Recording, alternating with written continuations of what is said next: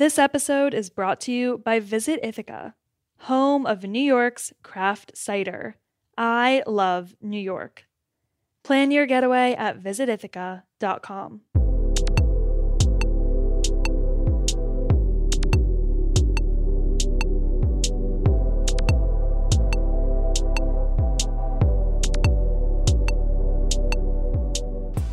Hello, welcome to Japan Eats. I'm your host, Aki Katayama, a food writer and the director of the New York Japanese Culinary Academy, which promotes deep understanding of Japanese cuisine in America.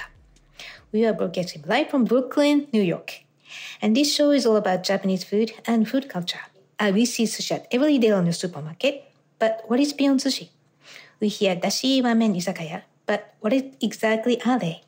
Japanese food is still a mystery for many people, and I try to demystify this program with my co-guests.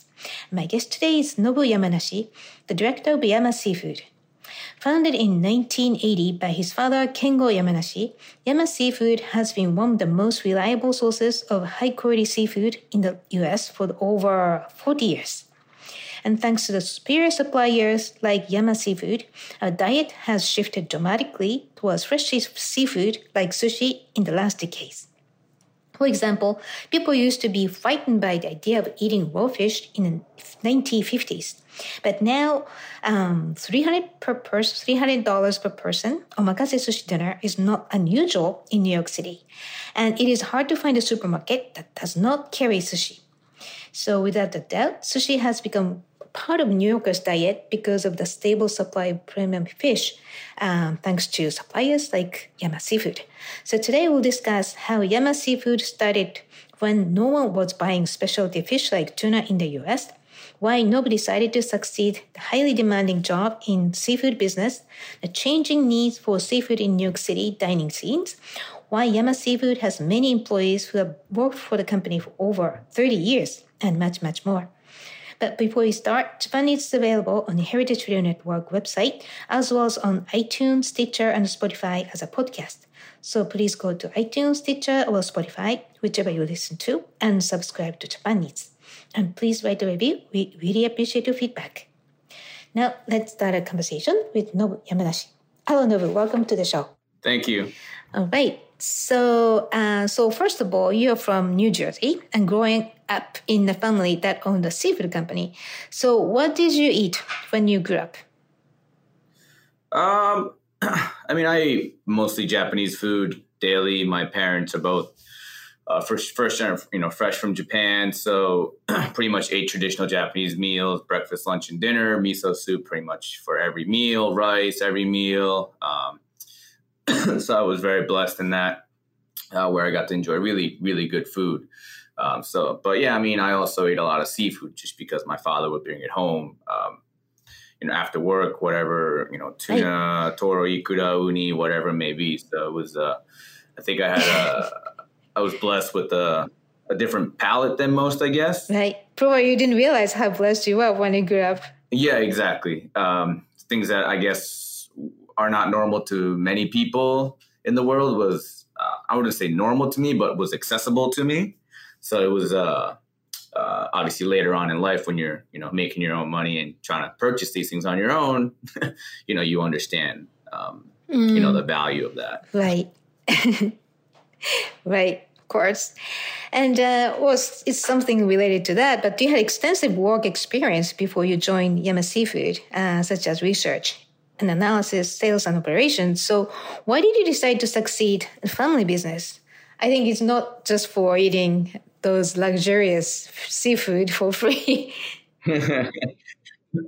I never seen my father do this business while I was a child growing up. It's very undesirable, right? He was asleep by 7 o'clock, 6:30 every day. He would get home, 4 or 5 o'clock every day. Like he would have 2 hours, 3 hours to really hang around. If I had a sports event, soccer, basketball, or baseball I played when I was growing up, he would come watch it essentially and eat dinner and go to sleep. So it was really like a very short overlap in time.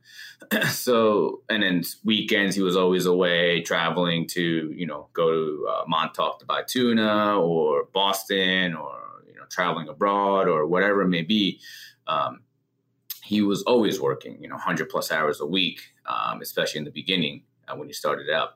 So seeing that, while I see all my other friends' parents are always around or, don't have that crazy schedule, it's just nothing that you wanted to really do because there is no social life. But I've always had an entrepreneurial mindset. I've always wanted to do my own business, did little things on the side here and there, but, everything kind of all led to joining the company. So I like you said, I joined a startup right out of college and then joined the luxury automotive world with Mercedes-Benz and then transferred over to Rolls-Royce corporate and then to the retail world, the dealer world. So I was in the car business for, I don't even know, 5, 6, 7 years maybe. And then, also being a traditional Japanese company where a lot of the employees knew me as a child and, very traditional in that aspect. I didn't necessarily want to ride my father's coattail coming in out of high school or something like that. I just kind of wanted to do other things to see, what that career path would take me. And obviously, prove to myself that I can, stand on my own 2 feet. And, but, as he was considering selling the business or retiring or whatever it may be, it was something that he would obviously never say it. He never pressured any of I have 2 brothers as well, but never pressured any of us to work. In fact, he actually steered us away from it because it's such a grueling business, so demanding, right? Very stressful.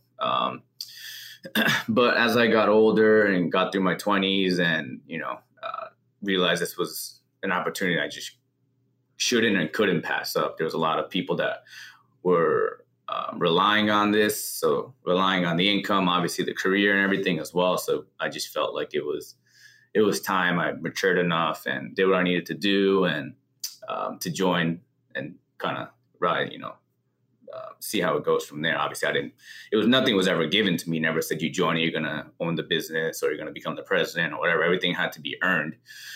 But, I was up for the challenge and I was ready. So that's kind of when when I was out in LA doing the car business thing, I was like, all right, it's time to give this a go and move back east and be with family and friends and, join the family business. Wow. Sounds like a very different lifestyle from in the car industry to what you do. So it's... Yeah, wearing a suit and tie every day to, being in like a jumpsuit and smelling differently. Right. It's very different, as you said. Yeah, but it's such a precious experience, right? Knowing the both extreme sides of industry. Of course. Right. Yeah, I think it teaches a lot about customer service and just, a lot of the business, the core is the same but from a luxury automotive to seafood business, it's a lot of the core success is the same. So just kind of be able to transfer that from one business to another. So.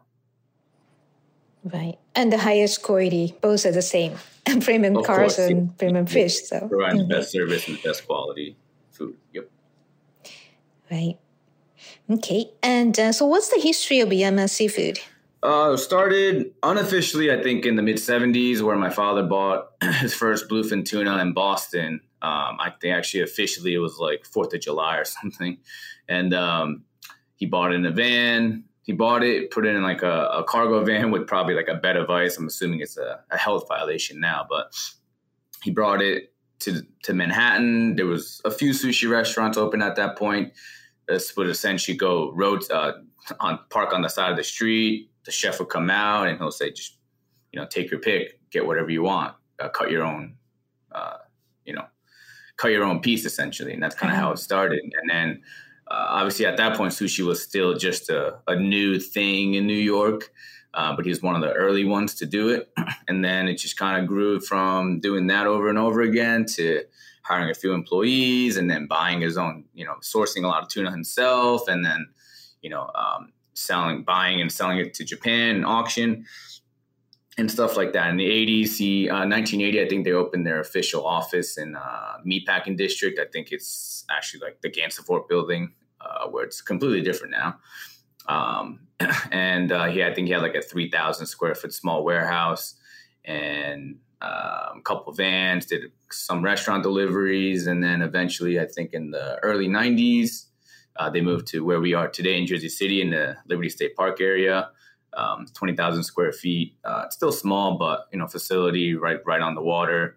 And now we currently, before the pandemic, we had 75 employees, went down to 16 in a week.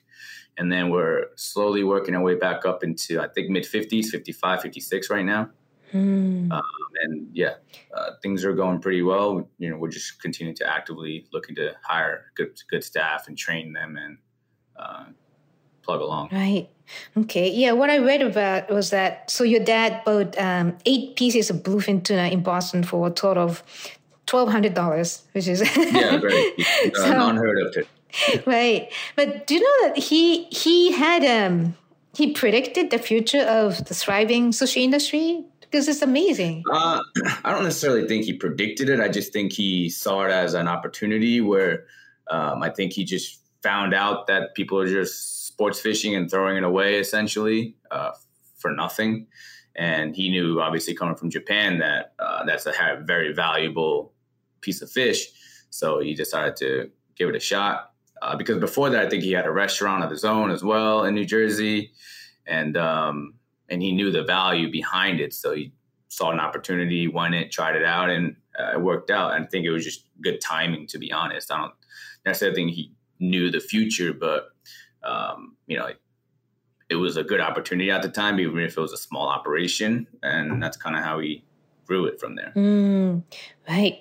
It was only mid-70s. That's amazing how things changed over time. But all right, so what is the scope of the business? Yama Seafood scope of business now? We're mainly a wholesaler. We distribute to 400 or 500 restaurants in the tri-state area through DC, Maryland, and Virginia is where we physically deliver to. And then we have customers out down south in Florida, Carolinas, Georgia. And we have some customers in the Midwest, in Chicago. So we put that on an airplane, and have some customers that take it through UPS and stuff like that. So our main business is supplying restaurants and grocery stores. Right. And also, if I wanted to, I can get some direct. Yes. So since COVID started, we started doing direct to consumer out of necessity. It was one of those where, when 90% of your restaurants are closed, what are you going to do? And we had a lot of fish at the time, and it was a survival need, and it's something that we are trying to continuously grow, provide a good service.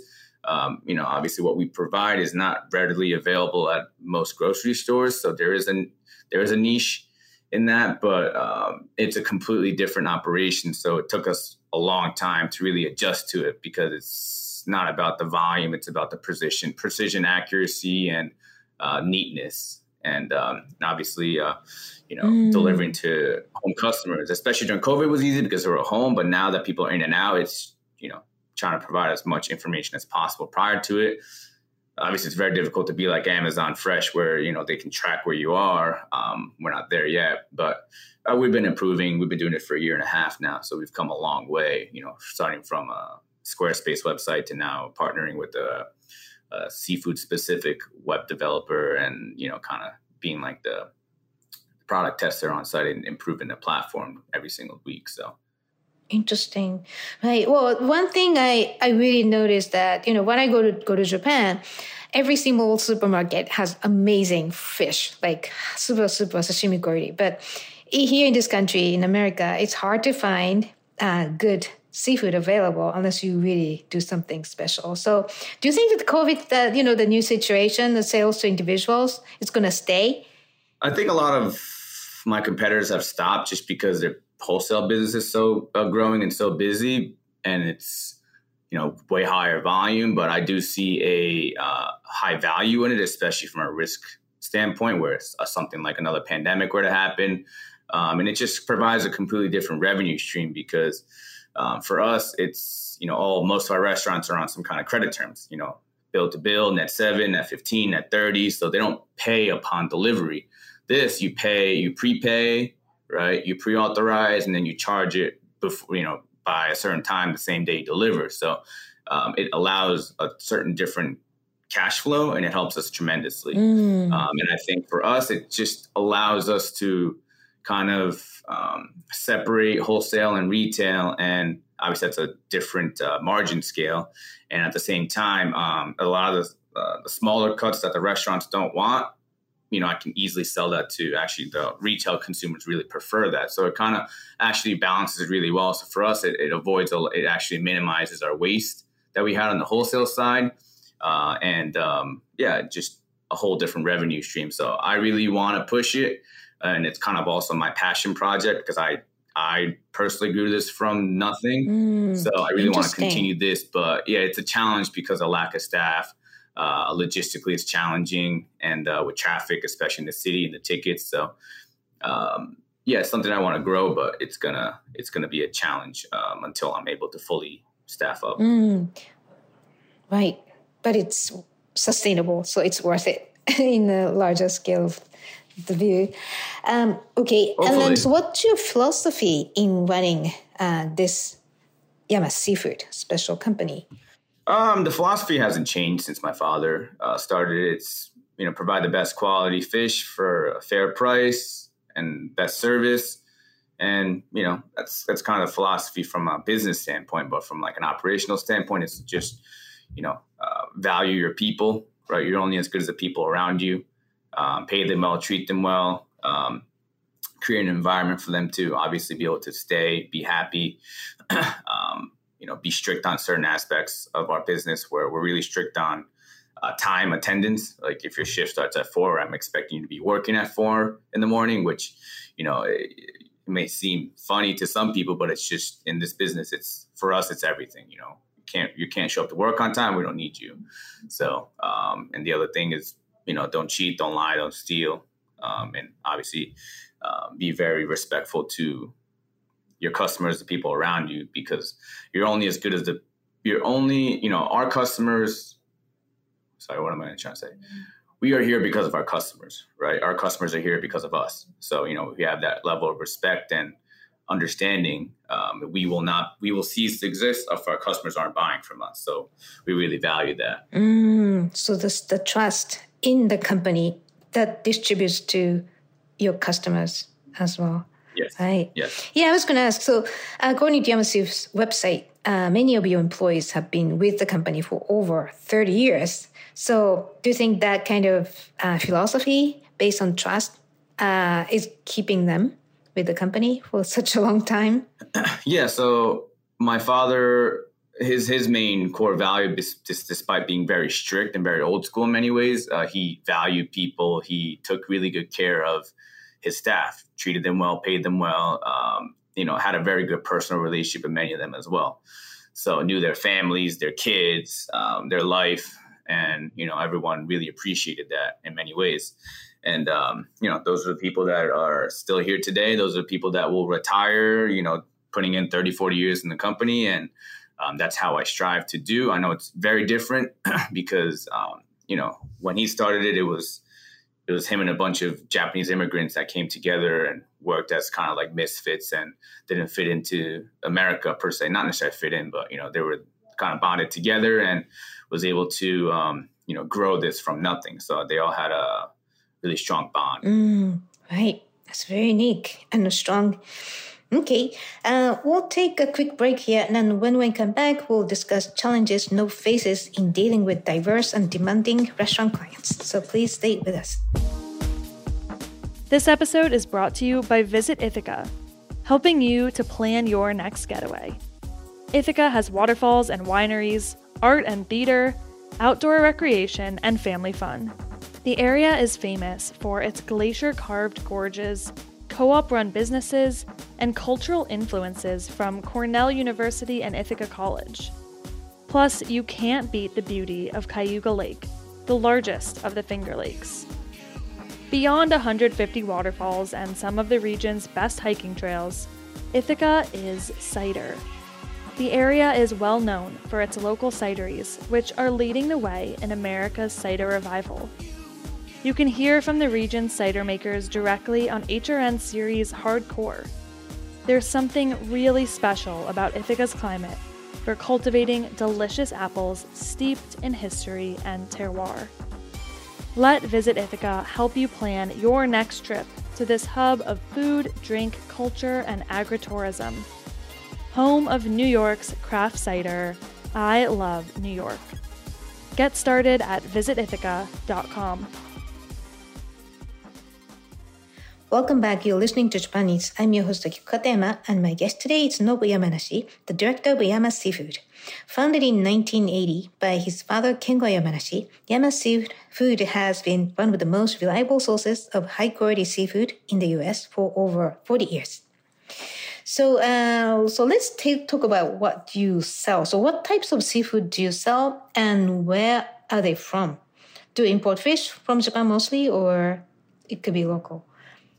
Yeah, we sell everything. We sell everything from domestic fish, and local fluke, local Spanish mackerel, local mean domestic Spanish mackerel, to we import from Japan 3 days a week from, your farmed hamachi, shimaji, madai, to your toyosu wild fish like kinmedai, nodoguro, your Japanese uni from Hokkaido, to salmon from Canada, Europe, sea bass from bronzini from, the Mediterranean, you name it, we have it, so we literally we probably touch almost every single continent, maybe besides like Antarctica or something.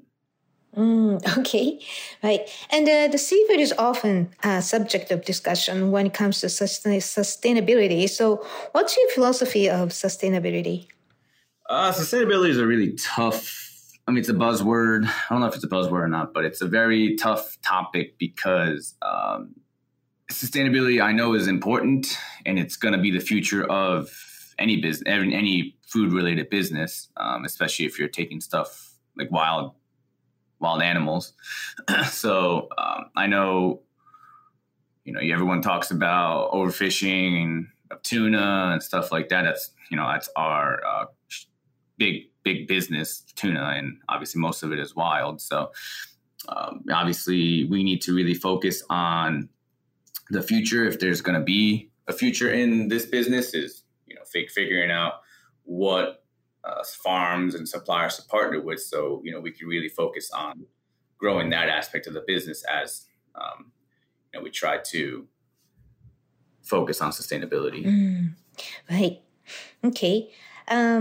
Well, do you have this specific product called the fourth generation farmed fish? So sounds like this very sustainable fish. So what is it? Well, it's from Kindai University in Japan. They developed this technology where it's from egg to hatch. So fully, it's like full circle sustainability, where when you consider it sustainable, this can't be any more sustainable than this, because they literally raise it from an egg. So unfortunately right now, due to since COVID started, we aren't selling any of these products just because it's very expensive. And especially when COVID started, all the restaurants are very price sensitive. So this was one of the more expensive items that kind of went away as restaurants shifted more towards actually less expensive products. So shifted away from Japan fish to maybe more like New Zealand or domestic or Europe. So this still hasn't come back in terms of customers' demand. So I'm hoping it will in the near future, but I'm also not sure what their production level is either. I'm sure when COVID happened, a lot of farms, not only them, stopped producing because they couldn't tell the future. So a lot of them really stopped spending money on raising them because they had no idea what would happen. Right. Well, I keep hearing that more technology advancement has been happening with farming tuna, which is a good news, because it's always highest consumption fish at sushi place and those other places. So that's great. So hopefully this COVID thing is going to be a little eased up very soon in Japan and other places. But the chefs rave about imported fish from Japan. And of course, it's not the most sustainable thing to import fish from Japan, but it's like non-negotiable when I speak to many sushi chefs, at least in Japan, in America. So What do you think is the difference between fish from Japan and other places? It's. I think one of it is branding. Anything from Japan, if you say it's from Japan, it carries a higher value. But although the biggest thing is handling, processing, and the level of care compared to any other country in the world. So even just from the packaging standpoint, fish that's even farm fish from Japan is packaged way more professionally, on ice packs, packed in green tuna paper, and there's no water dripping out of it. Everything is lined up professionally. And packaged nicely, as opposed to you buy domestic fish from domestic fluke. It's on like rock ice, and it damages the fish. It's not killed properly. It's just all kind of mushed together in a box, damaged and whatnot. So it's just a level of care and a level of knowledge, right? Other parts of the country, they don't use the best technique to kill, so it shrinks the shelf life. Even a fluke that comes from Long Island or something may have a shorter shelf life than fish that comes from Japan, just because of the way it's killed, or maybe a lack of, maybe they don't even kill it. Maybe they just leave it out to die, like asphyxiation. So lack of air. So that doesn't help the shelf life of the fish and the quality. So that deteriorates very quickly. In the way Japanese farms and fishermen process and kill the fish through Ikejime technique, or there's other newer techniques that they do, it prolongs the shelf life, the quality, and I guess that's the big difference. Even though, that's why they're willing to still pay for the crazy high air freight prices and the prices that are even for the same exact species of fish, it's just higher value in Japan, and people will be willing to pay for that as well. And I think nowadays a lot of it is you put Japan or Japanese name behind it, it just carries a higher value as well, and not just fish, but a lot of other things as well. Right, details. And you mentioned that new techniques. I heard like a tsumoto shiki. That's the new way to completely clean the blood out of the fish, and then you can preserve fish days longer than it used to be not treated in tsumoto method. So it's exciting. All technology keeps happening, and the development happens very like a never-ending pursuit of inquiry improvement in Japan, like Kaizen method.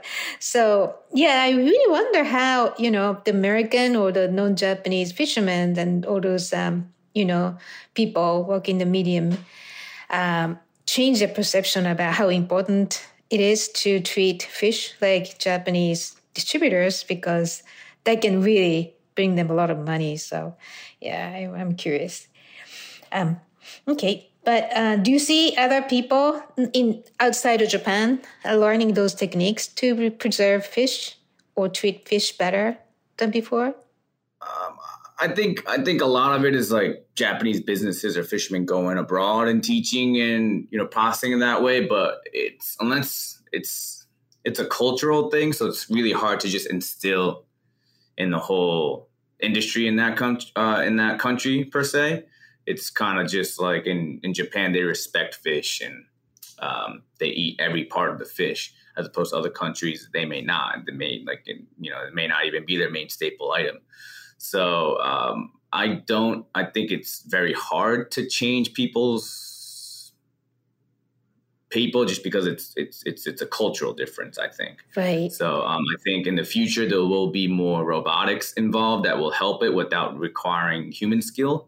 That would help the processing side of it. But in terms of like individuals doing it from a person standpoint, I don't think it'll be very difficult to instill that in other countries as a whole. Right. Okay. And so, by the way, you have a lot of non-Japanese clients, including Michelin-starred restaurants. So how did you Yama Seafood cultivate the non-Japanese client base in the first place? I think we were always known in the industry as having the best tuna in the Northeast. So a lot of the French restaurants love tuna. So that's kind of how they found out we are the best, and they contacted us and we cultivated the relationship. We just, even if there's a language barrier, you provide the best service you can with the best products, and just develop long relationships. As long as, we're both happy, it works. Right. So what's the ratio of Japanese and non-Japanese clients right now? Well, honestly, there's very few Japanese chefs in New York now, or anywhere for that matter. Even a lot of the sushi restaurants are not owned by Japanese people or run by Japanese people. It's a lot more diverse variety from maybe different Asian countries, or not even non-Asian countries that are operating sushi restaurants. So my guess is the ratio of Japanese chefs that we deal with compared to non-Japanese chefs, or I'm going to guess like maybe 20% Japanese chefs and the rest are not. Wow, that's interesting. Wow. Okay.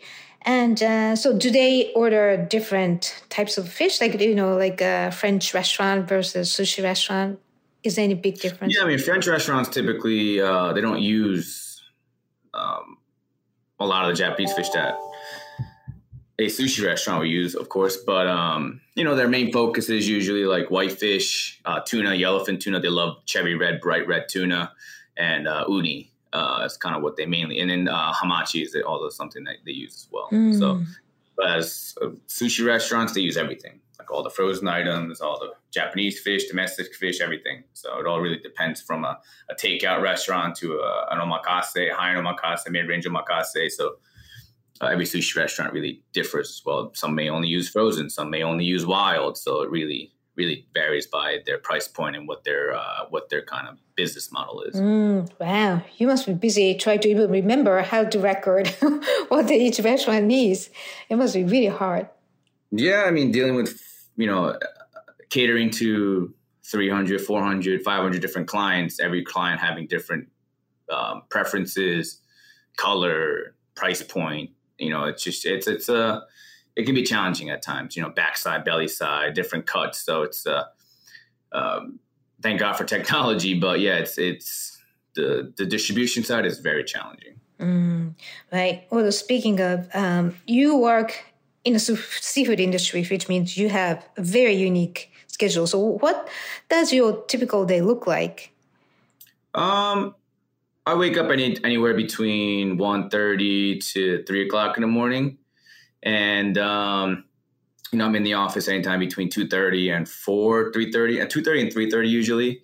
And pretty much the morning starts as pack the orders and then make sure it gets loaded onto the van, make sure the vans leave on time. And then just from then on, it's just preparing for the next day or processing for whatever processing we do with, we do a lot of prep work for restaurants now.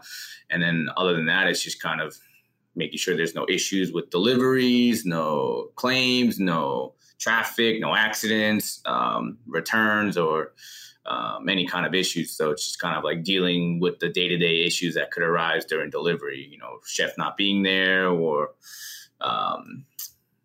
whatever it may be. So there's, when you however many vans and people you have out there, that's the many chances of issues that could happen, from tickets to even theft to accidents to, hopefully you just hope the best is you hope there's no phone calls, or the only phone call that we get is to say they're coming back, and we get no complaints from restaurants, and there's no accidents, and, there's no traffic, and everything goes smoothly, and that's it. But, every day is a different day.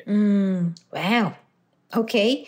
And then, so what's the end of the day? You can just finish up, like, I don't know, what time does your day end? Like today, for example, I close the warehouse, meaning I'm the last one. I wait for the last van to come out, pretty much check everything, lock up, and then leave. So day like this today, I would probably leave around between 3:30 and 4:30, depending upon if there's any issues with delivery. And then I'll be in bed around 6:37. I have a 6 months old now, so it's just go home, take care of the baby, and the dogs, and, spend time with the family, and then just, spend the very few hours I have left and just go to sleep and then wake up. Wow. On a day that I don't close, and I'm home between, I would say 12 and 2 if I have to go out to do deliveries, because I'm trying to, assess the drivers and, make sure I, greet the clients and whatnot. So when I go to delivery, I may come back around 2.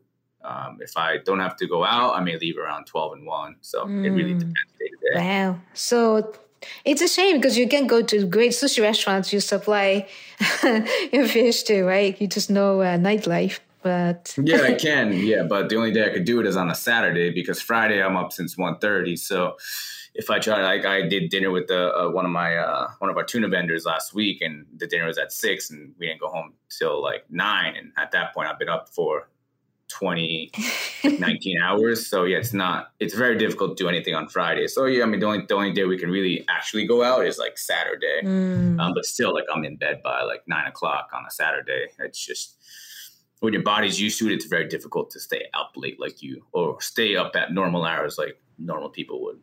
Right. Wow. So thanks to your devotion, all the diners in New York City, and not, for that matter, for the whole country, is getting the really amazing food. So thank you. Yeah. And then actually I have to mention that. So I watched a wonderful video about your work and Yama Seafood operation. It's featured by Eater. So I'll put the link on the show page, but I was very impressed.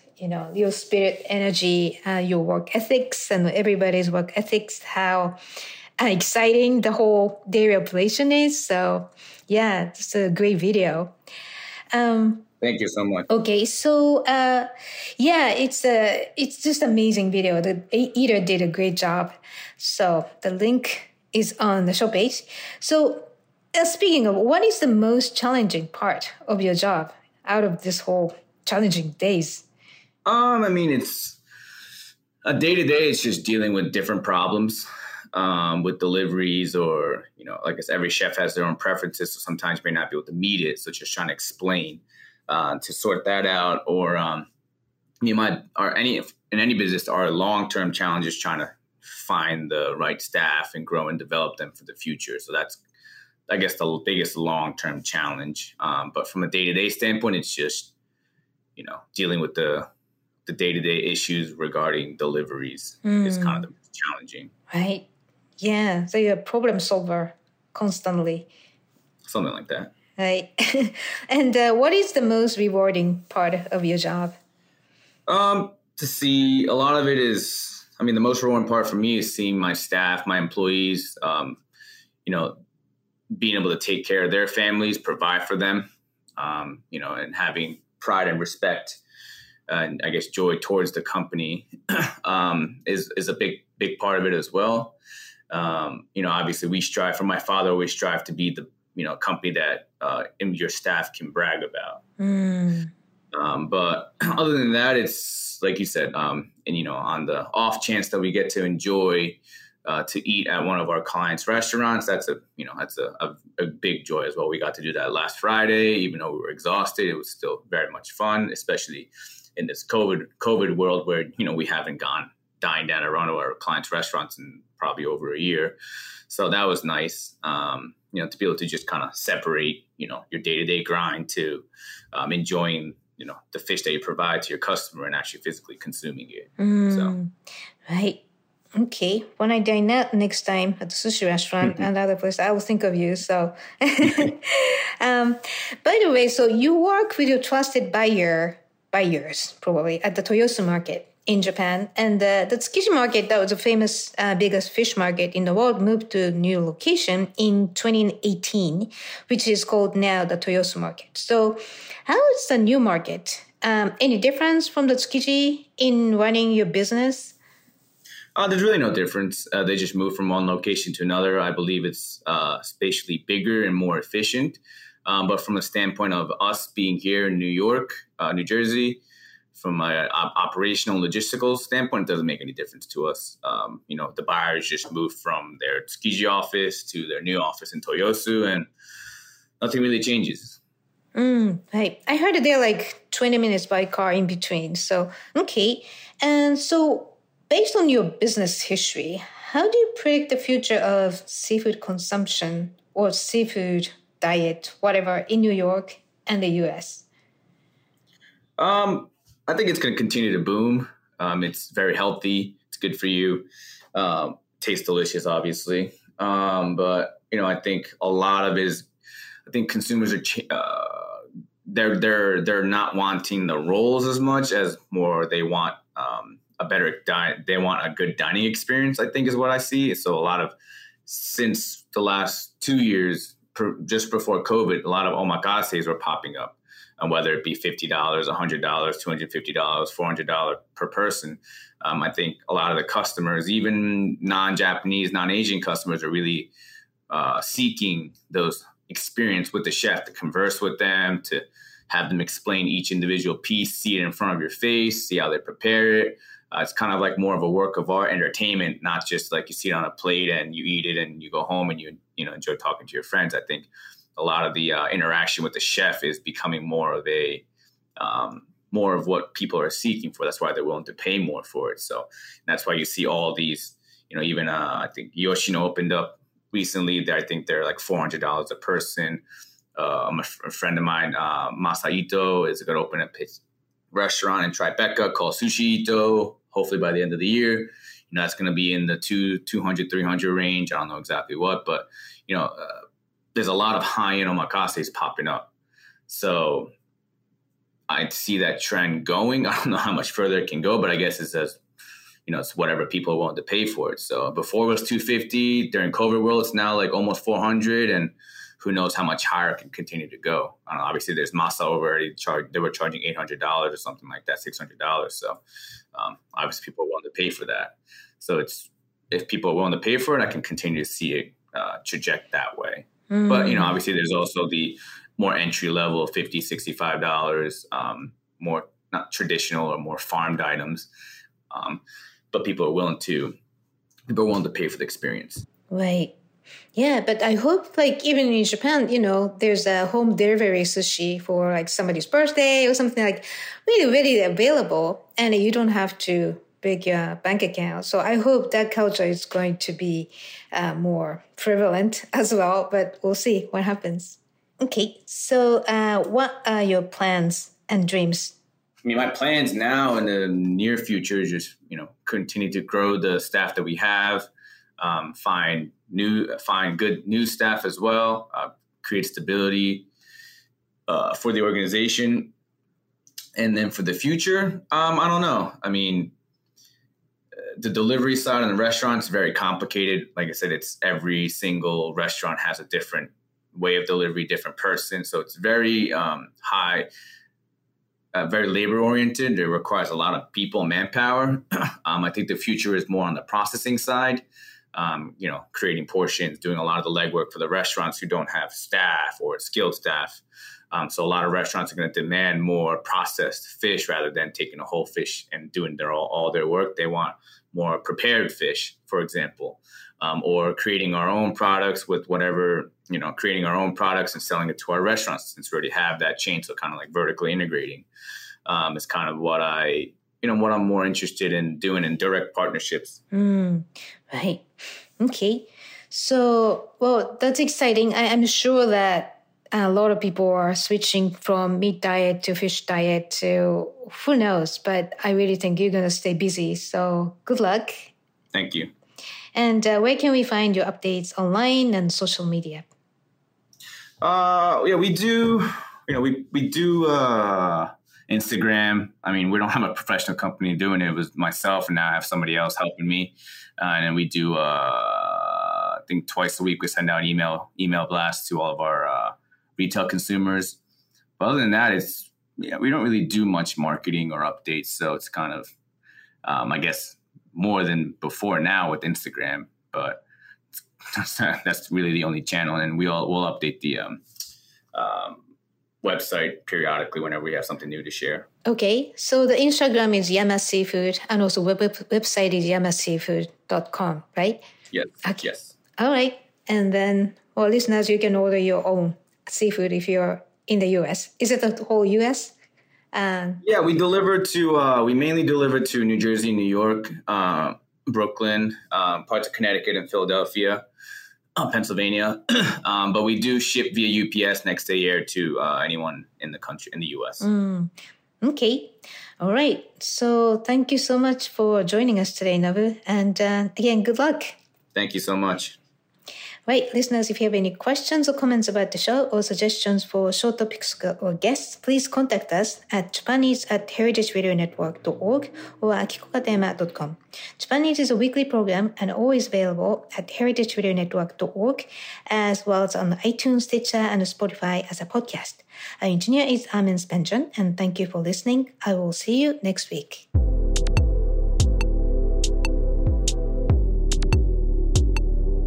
Japanese is powered by Simplecast. Thank you for listening to Heritage Radio Network, food radio supported by you. For freshest content, subscribe to our newsletter. Enter your email at the bottom of our website, heritageradionetwork.org. Connect with us on Instagram and Twitter at heritage_radio. You can also find us at facebook.com/Heritage Radio Network. Heritage Radio Network is a non-profit organization driving conversations to make the world a better, fairer, more delicious place. And we couldn't do it without support from listeners like you. Want to be a part of the food world's most innovative community? Subscribe to the shows you like, tell your friends, and please join the HRN family by becoming a member. Just click on the beating heart at the top right of our homepage. Thank you for listening.